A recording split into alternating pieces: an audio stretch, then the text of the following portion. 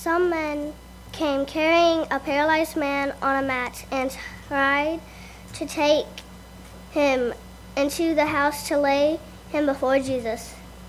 When they could not find a way to do this because of the crowd, they went up on the roof and lowered him on his mat through the tiles into the middle of the crowd, right in front of Jesus.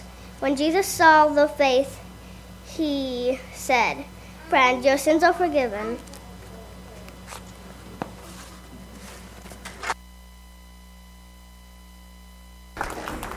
Thank you so much. At this time, we'll dismiss the little ones to go to our junior worship time. And while they're going, I have passed out to several of you a little white card like this. Right now, if you did not receive one of these, now every individual in the house doesn't have, but at least if there's a mom here, we want it to go to the mom because they're more responsible in filling stuff out. If mom's not here, then give it to a dad. So if you would raise your hand if you did not get one of that, I've got some helpers that are going to get you a card. Guys, if you see a hand up, what we're trying to do is, with me, a couple over here, with me being new, we're trying to get information on everybody, okay? I want to get to know all of you. I want to get to know where you live. I'm probably going to try to come see you, so I need to know that information. There's one over here that's needed, guys. Somebody over here needs one. And so please, this is the only time I'm going to give you permission to do something else during the sermon, okay? So if you'll take time to fill that out right now, and then when the offering comes around, if you drop it in, that would be super helpful for us, and we can get all of our files updated and everything, and so we know who everybody is, which is huge for me, because as you can tell, I've got a lot of names to learn. God bless those of you that just say your name when I walk up to you. That's just a wonderful thing. Thanks. Appreciate you back there. We're glad to be here again this morning. I just want to say just a little bit as we begin. We've been talking through this idea of mantra.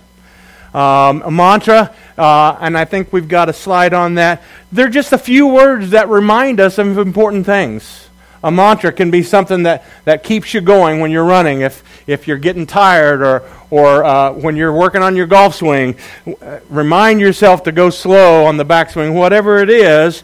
But they remind us of the truth.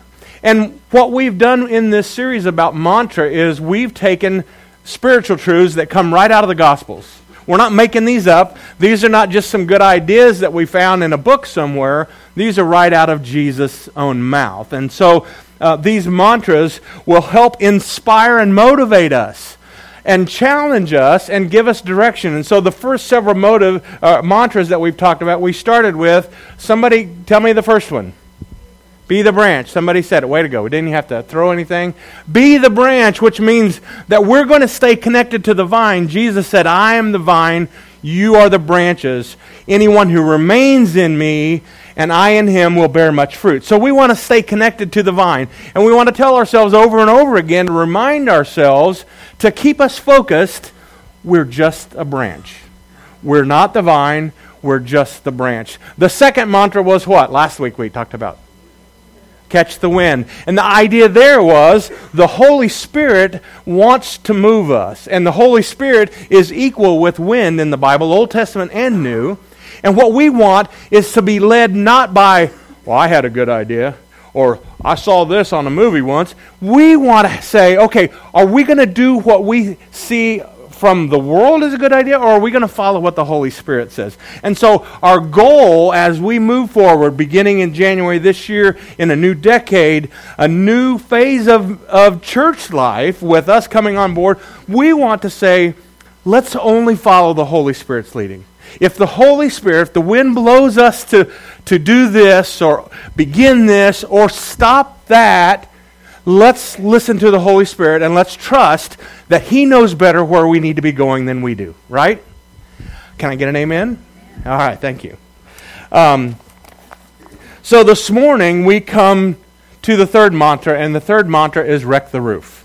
wreck the roof. We heard the short passage. I'm going to give a little fuller version of that, but you know the story. You've heard this story probably 100 times if you grew up in church about the 4 men who brought their friend who was crippled or lame from birth and brought him to Jesus, and they couldn't get in. And so that's the story we're going to look at. You know, and when I wrecking the roof, in doing this, we're going to find that sometimes doing what God calls us to requires us to be bold and to take risks. Not always is it going to be safe, but God's going to call us to do things that may be out of our comfort zone. I think you'll see that in the story as we go through this morning. And it's also going to cause us maybe to think outside the box. If you don't know my wife very well yet, she will tell you that she doesn't know where the box is. She likes to live outside the box. She wants to be as far away from the box as normal.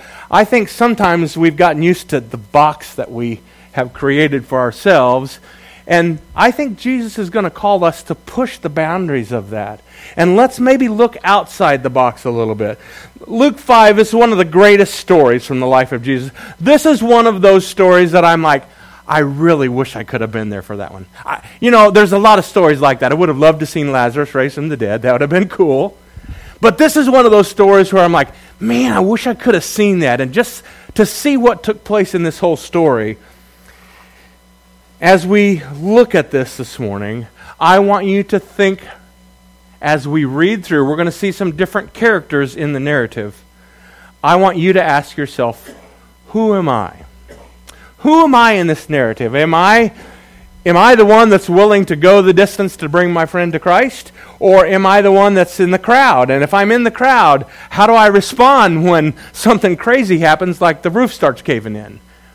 So I want you, as we go through this, to mull that question over in your mind. Who am I in this story? Because I'm fairly certain that each one of us has to associate with one of these characters. And we will find ourselves in this story. This story takes place in a podunk little town. Capernaum is a podunk town. They don't have any stoplights. Just a couple of years ago, they put stop signs in. There's only one convenience store where you can buy gas and get a soda. The traffic is horrendous there. No, it's not. I think the town was a lot like Galesburg, if you didn't catch the gist already. It was a country town. People grew up hunting and fishing and riding their motorcycles in the streets when they weren't supposed to. So I've heard some of that happen. But thank goodness the mayor grew up and became the mayor, and so he changed that law. So that's awesome. But can you picture the scene? You're looking at this house, and probably in the driveways there's a bunch of pickup trucks, and maybe there's some nice cars from out of town because, they heard about what happened with Jesus. He had just, in the story right before this, he had just healed a leper. That didn't happen in this part of the world ever. When you got leprosy, you died of leprosy.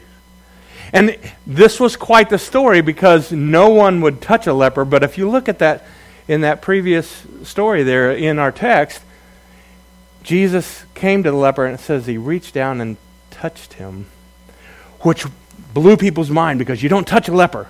Lepers were required to run around like this, unclean, unclean, unclean, to make sure everybody knew they didn't touch them. And so I imagine that there's some people from out of town and they're driving their Lincolns and maybe some town car or whatever, and they're parked in with all the pickup trucks from Podunksville in Galilee, and they're there wanting to find out what's going on. Now these guys are not really seekers. In other words, they're not really looking to follow after Jesus. They're really skeptics. Because, I don't know about this. I heard about the leper healing. I'm not sure I buy it. I got to go see for myself. So a lot of these guys were probably skeptical about this guy Jesus. But regardless of how they got there, this house was full. People had come from all over. This house probably looked like the Simrad's house on Super Bowl day. I mean, there was people parked everywhere. If you've been to one of their parties, it's like, wow, they got more parking than Walmart. It's awesome. But that's probably what we were looking at. We were looking at a huge group of people.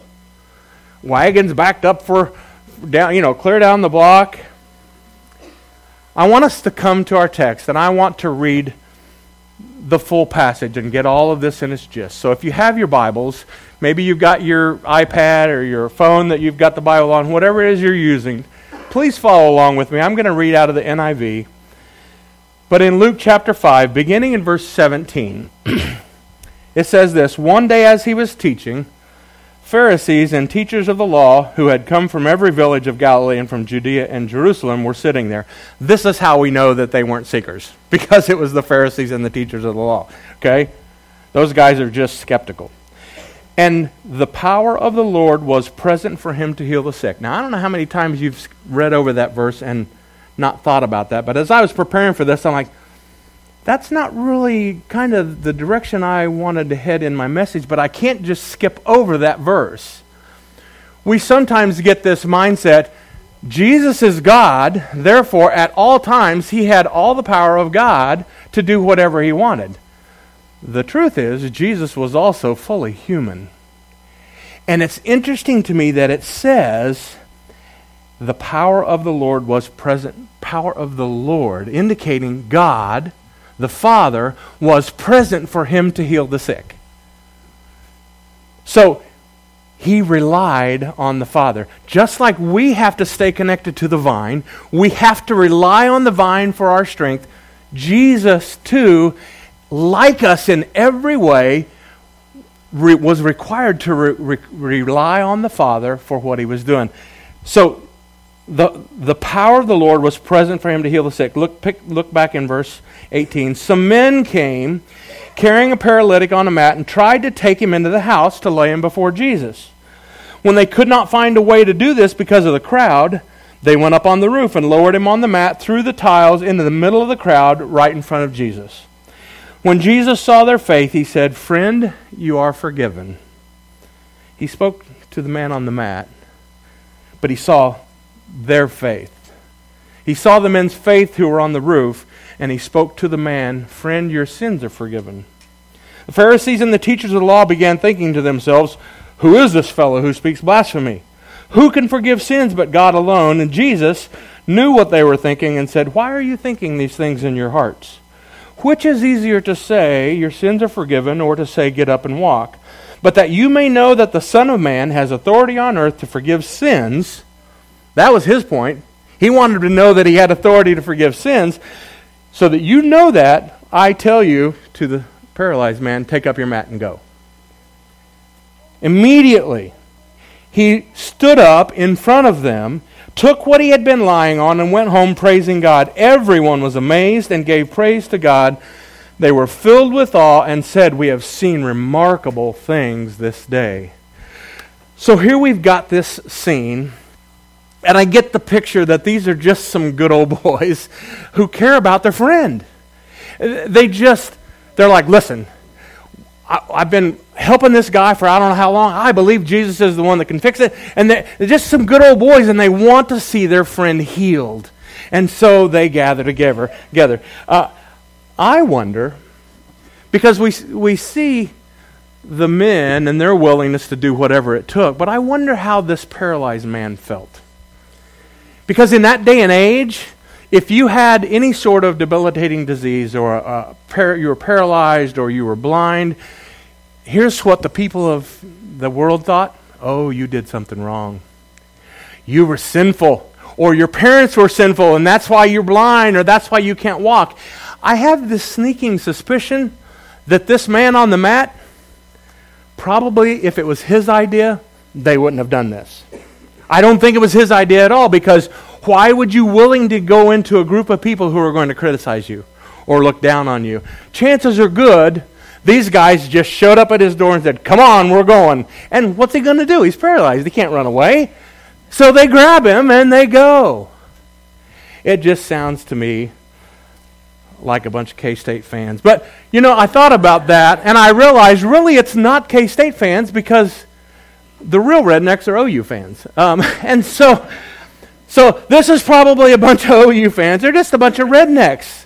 They're like, "Well, what do we do? They won't let us in." "Well, let's see, the windows are packed, the doors are all blocked." And one guy says, "I got an idea.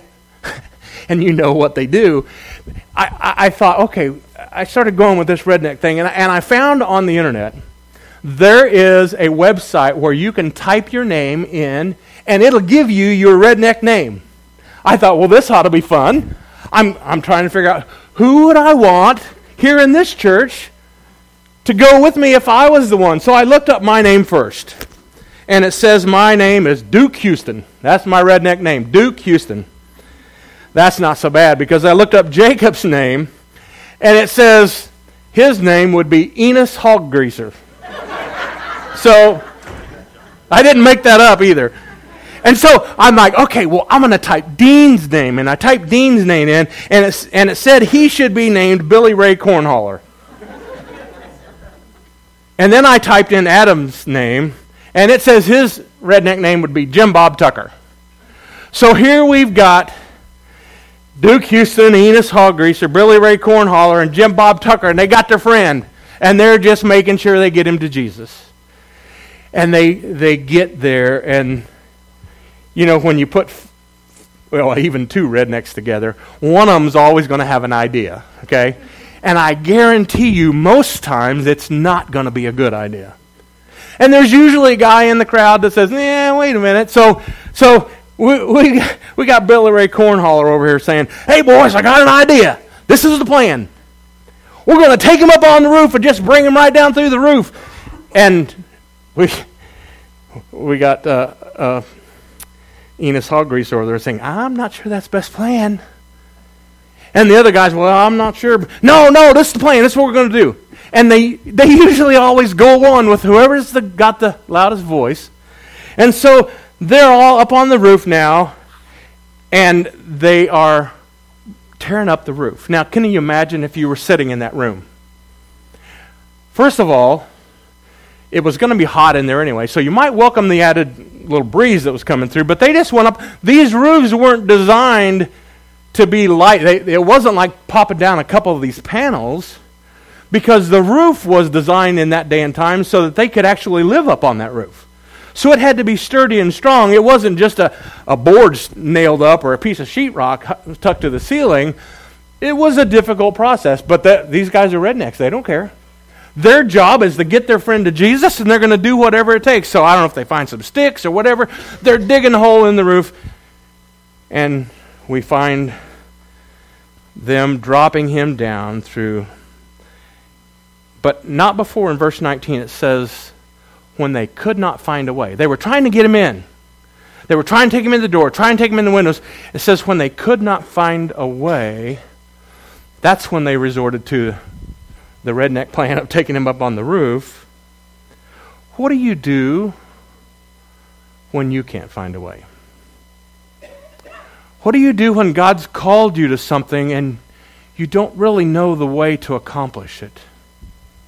You don't know exactly how to get past the obstacles that are in front of you. What do you do when you come across a situation and you don't know the way? These guys did not let that stop them. They were committed, and I think that is where the key lies in how you and I can find a way, is are we committed to getting our friends to Christ? These men, absolutely beyond a shadow of doubt, were going to put this man in front of Jesus if they had to tear the whole roof off. And that's what they did. They were up on the roof, dropping him down.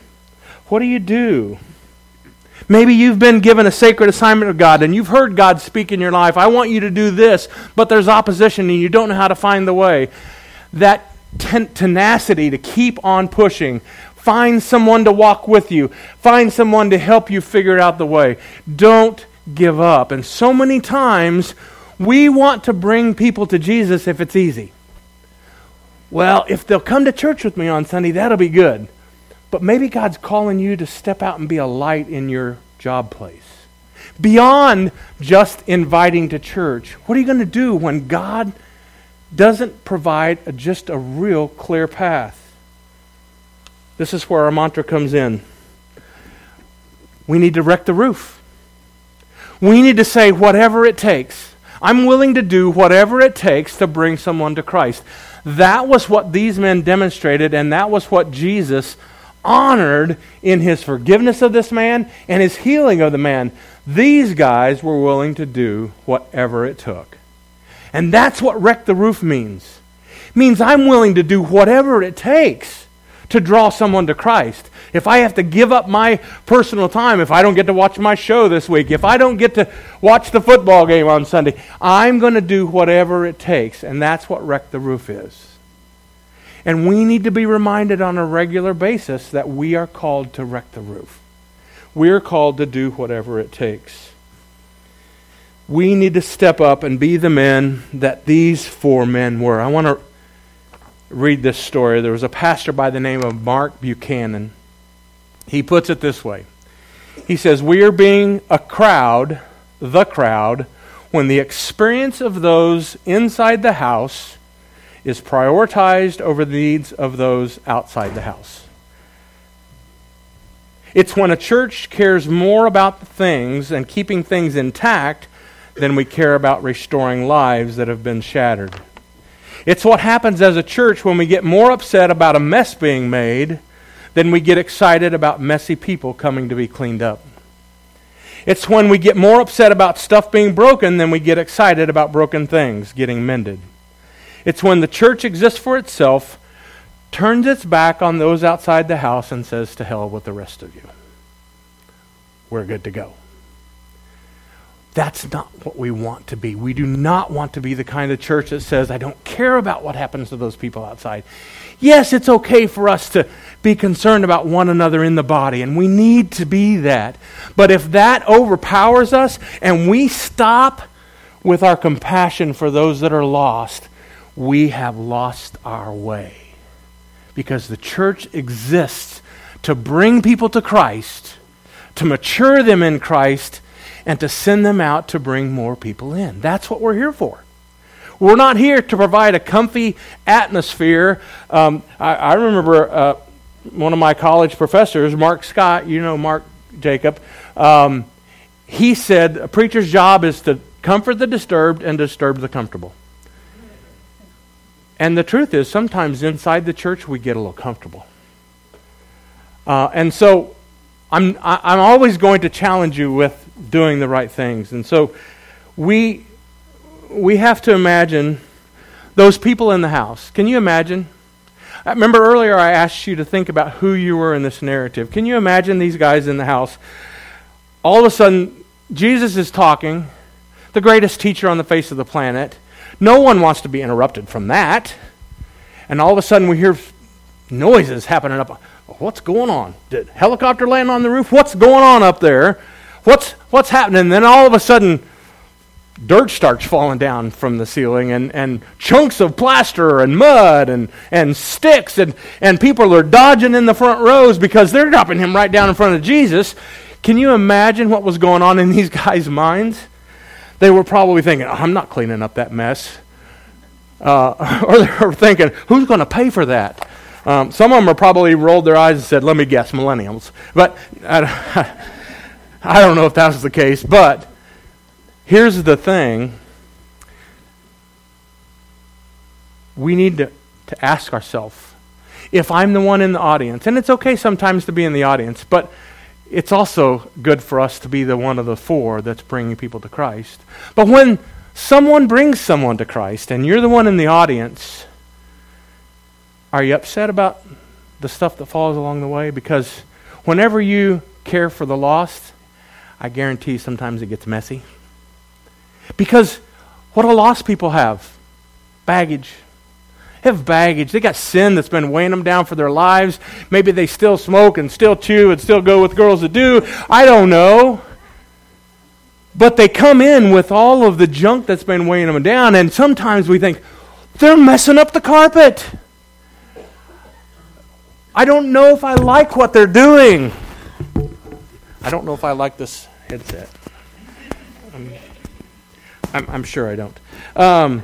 And so we look at them, and sometimes we respond in a way that is judgmental and harsh instead of loving and accepting. And our goal is to be those people that even though we may not have been the one to bring this person to Christ, if we see another one doing it, we're going to cheer them on. We're not going to gripe at them for getting the carpet dirty. We're not going to talk about who's going to pay for this. We're just going to be rejoicing with them because it might be you the next time. I think one of the ways that we as a church are wrecking the roof is through what Rhonda and Dean are doing with the Orange Swan. I think that's one of the ways that we're reaching out to a community who has real, genuine needs and offering them something tangible. We have to ask ourselves, what are some other ways we can do that? We have to pursue, and it's not enough for us as a body to say we're just going to rest on what Dean and Rhonda are doing. Yeah, that's our church. We're doing that. You can't rest on that. You have a responsibility. Each one of us does to be part of that person that's bringing people to Jesus. I need to read you a story. A pastor, very well-known pastor, went to speak to a group of people out of his local town, and while he was there, he met a man named Adam. Adam told him he had been incarcerated, and that when he went into prison, he was illiterate. He didn't know how to read or write, but there was an inmate in there who was a follower of Jesus, and realizing that Adam was illiterate, offered to say to him, I'll teach you how to read and write. The only catch is we're only going to use the Gospel of Mark. So this inmate began to teach Adam how to read and write using the Gospel of Mark, and by the time he was released, Adam had not only learned to read about Jesus, he'd become a follower of Jesus. He went to this small church in this small town when he got out, and he never asked what Adam did, and he didn't volunteer the information. So he didn't know his crimes, but somehow some of that got out. You know how it is. Sometimes people are, I'm going to search him. I'm going to find out what's about him because I need to know. That got out. Some of the people in the church were offended.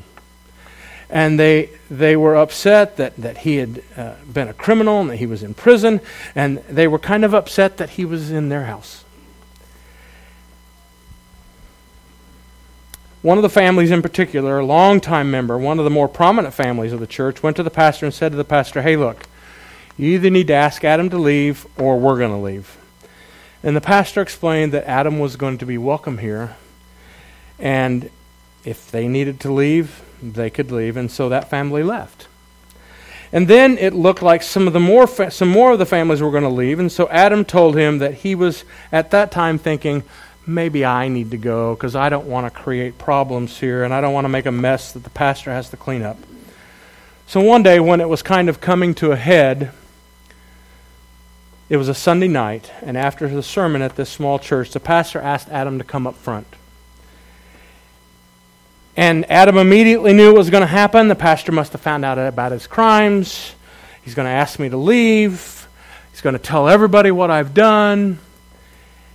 And he made his way up to the front with his head held down, and he was embarrassed and ashamed about what was about to happen. And there was some in this service on a Sunday night that, they knew this was the right thing to do. They wished the pastor would handle it more privately so it would be less awkward for them. But it needed to happen. Adam gets to the front and the pastor says, hey, I want the church to know that I've made an important decision. Since Adam has been released from prison, he's had a hard time finding a job, and so I wanted to offer him a job to help take care of our church facilities. And the pastor reached into his pocket and pulled out an extra set of keys to the church. And he gave those to Adam and said, I know you're going to be needing these to open the church and close the church on Sundays. And as Adam is telling the pastor his story, tears are running down his cheek. And he said, it was the first time in my life that I'd ever been given a key to anything. And he felt loved and he felt accepted for the very first time. Well, it might be well to mention that the pastor wasn't speaking at a prison. He wasn't he was at a pastor's conference. And Adam just happened to be the pastor at that church for the last 6 years. We sometimes look at people and say, wow, you're a mess. I don't think we got anything for you here.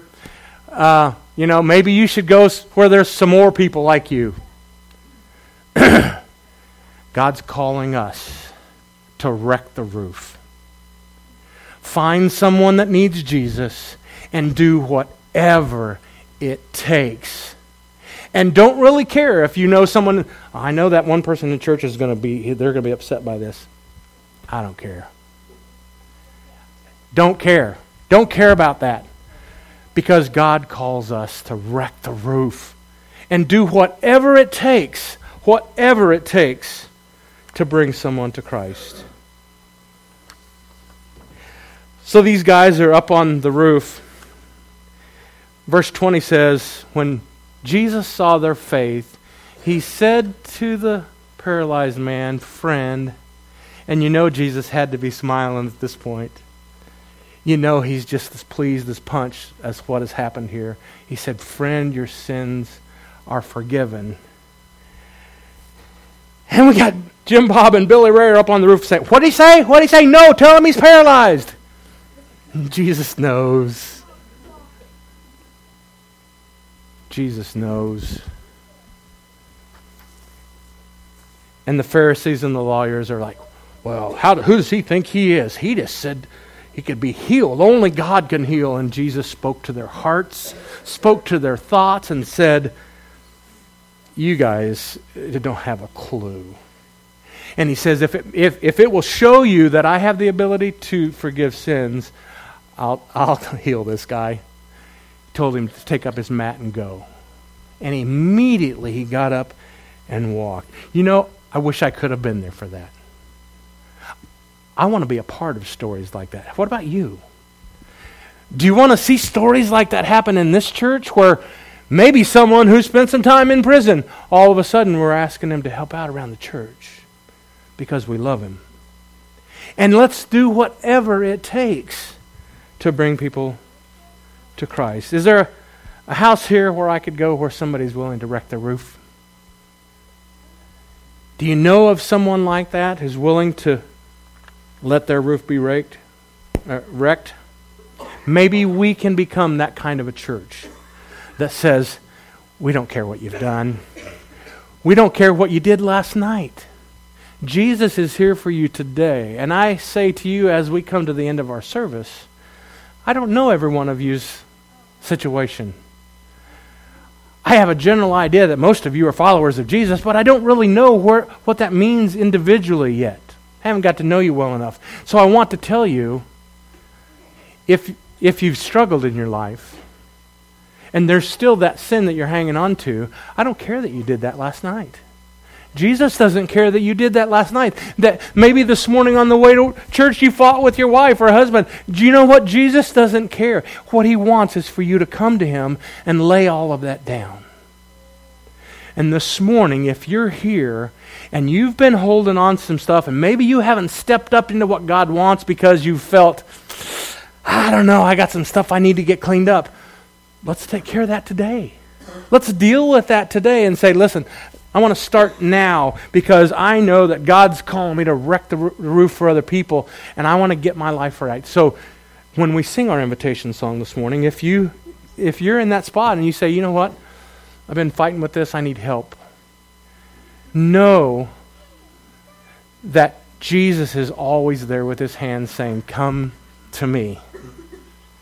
You know what he says? Come to me, all you who are weak and heavy laden, and I will give you what? Rest. Maybe you've been hauling that sin around too long. Maybe it's time to let that go. Jesus says, come, let me take that from you, and let me give you rest for your soul. I'm going to ask the guys to come up and sing our song for conclusion. I just want to challenge you to be the kind of person that's willing to wreck the roof for Jesus. As we stand and sing this morning, if you have a need and you say, listen, I've been holding on to this too long, maybe you need to make that public. Maybe you just need to talk to somebody. I'm going to be over here. If you just need to talk to somebody, or maybe you want to make it public, I invite you to come. Jesus always had an invitation, and his invitation was always, come to me. And so this morning, I invite you to come to Jesus. Let's stand together and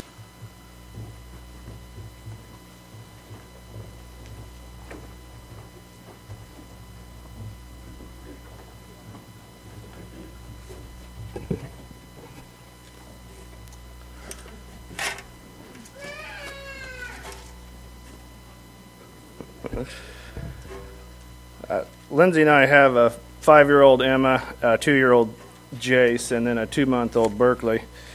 So my evenings get full pretty fast, so I decided I would get up really early on Thursday morning to write this communion meditation. But when the alarm went off, I immediately hit snooze, and then continued to hit snooze until exactly 3 minutes before I needed to leave for work. While driving to work, I would have been annoyed with myself, but I was using all of my willpower to not fall asleep. I was amazed at how tired I was. Now, that's not anything new. I'm pretty accustomed to being tired, but for the first time in a long time, I decided to figure out why. So, I figured out why, and I'm going to take you through a typical night's sleep. I'll skip the pain of getting kids ready for bed and start with the older two actually in their beds. Now, they sleep in the same bed, full-size bed in a room next to mine. So they're in bed, Lindsay is feeding Berkeley, and the time is approximately 8:15. I will spend the next hour trying to talk to Lindsay while Jace fights his sleep. After about 20 interruptions, which include drinks of water, pleas to rock him, sing to him, tell him stories, a trip to the bathroom, and the promise that after one more airplane video, he will go to sleep, he gives up. I quickly get ready for bed, and then there's that weird dynamic between Lindsay and me, because Berkeley won't go down until about 11:30 or midnight. I don't want to look like a jerk, but I can't really feed her, and do both of us need to be tired? So much to her annoyance, I excuse myself from our room, where the lights and TV are on, and I head into the kids' bedroom, where it is pitch black and quiet. My first challenge is to get both kids on one half of the bed so that I can get in there. Sounds easy, but it's not. They roll around so fast it is almost impossible to lay down before one of them gets back in my spot. Emma rolls around the bed, gets her feet on my back, and kicks me at least 100 times. It's constantly yelling because she needs covers, often wakes up in a panic because she needs to use the restroom, typically wakes up approximately 3 times just to see if it's morning time yet. Jace gets up on his knees, then falls forward and headbutts me, is constantly yelling because he does not want covers, generally wakes up at least once thinking he has spiders on his feet, and can somehow tell if anyone has their head on his new pillow. Then Berkeley wakes up a couple times, and I have to pretend to be asleep, hoping this won't be the time that Lindsay comes in and says it's my turn. And that is a no-win situation. Either you get up and deal with Berkeley, or you lay there feeling guilty about pretending to be asleep. Then at 4:30, my alarm goes off, and I get up every 9 minutes for the next hour shutting it off. Berkeley is 2 months old now, so every morning for the last 2 months, I've been waking up saying this will never happen again. I'm going to fix this situation immediately. Tonight is going to be different. I will finally get some rest tonight. No, I don't plan my nights to be like that, much like I don't plan to lead a sinful life. I tell myself day after day this will be the last time I commit that sin. That I will fix that, only to find myself making bad choices again. I often put my needs and wants in front of others. I sometimes leave the light and choose darkness for selfish reasons. Sometimes it feels like the guilt of my past is kicking me in the back. It can really be exhausting. Like Matthew 11:28, "Come to me, all you are weary and burdened, and I will give you rest." Thankfully, and by the grace of God, even though I continue to struggle to get it right, I have been made clean by the blood of Jesus Christ. He shed his blood so that I can have a relationship with our Heavenly Father. When I start to feel guilty about my sinful behavior, I can remind myself of Jesus' gift, of his sacrifice, which has set me free from my sins. As we come around this table, let's hand any burden of guilt we have over to him, as we drink the juice which represents the blood he shed for us, and as we eat the bread which represents the body that he allowed to be nailed to the cross so that sin no longer has any power over us. Will you pray with me? Father God, we thank you for the chance we have to gather in your name. We pray that you would open our hearts and reveal to us anything that is keeping us from a closer relationship with you. Help us to focus on the meaning of this bread and juice. Father, we thank you for your love for us, a love so great that you sent your Son to take our place, that we may spend eternity in your presence. It is in Jesus' name we pray. Amen.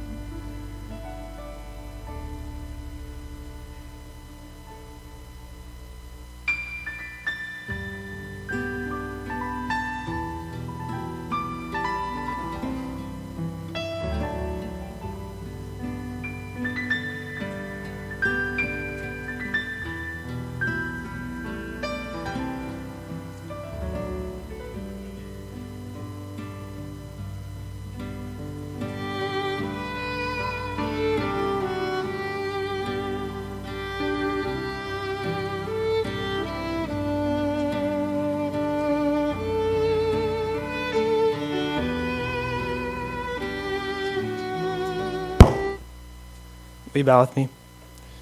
God, thank you for this day, and thank you for allowing us to come together and worship. Please bless this upcoming week, and please bless this offering and allow us to use it to glorify you. In your Son's name we pray. Amen.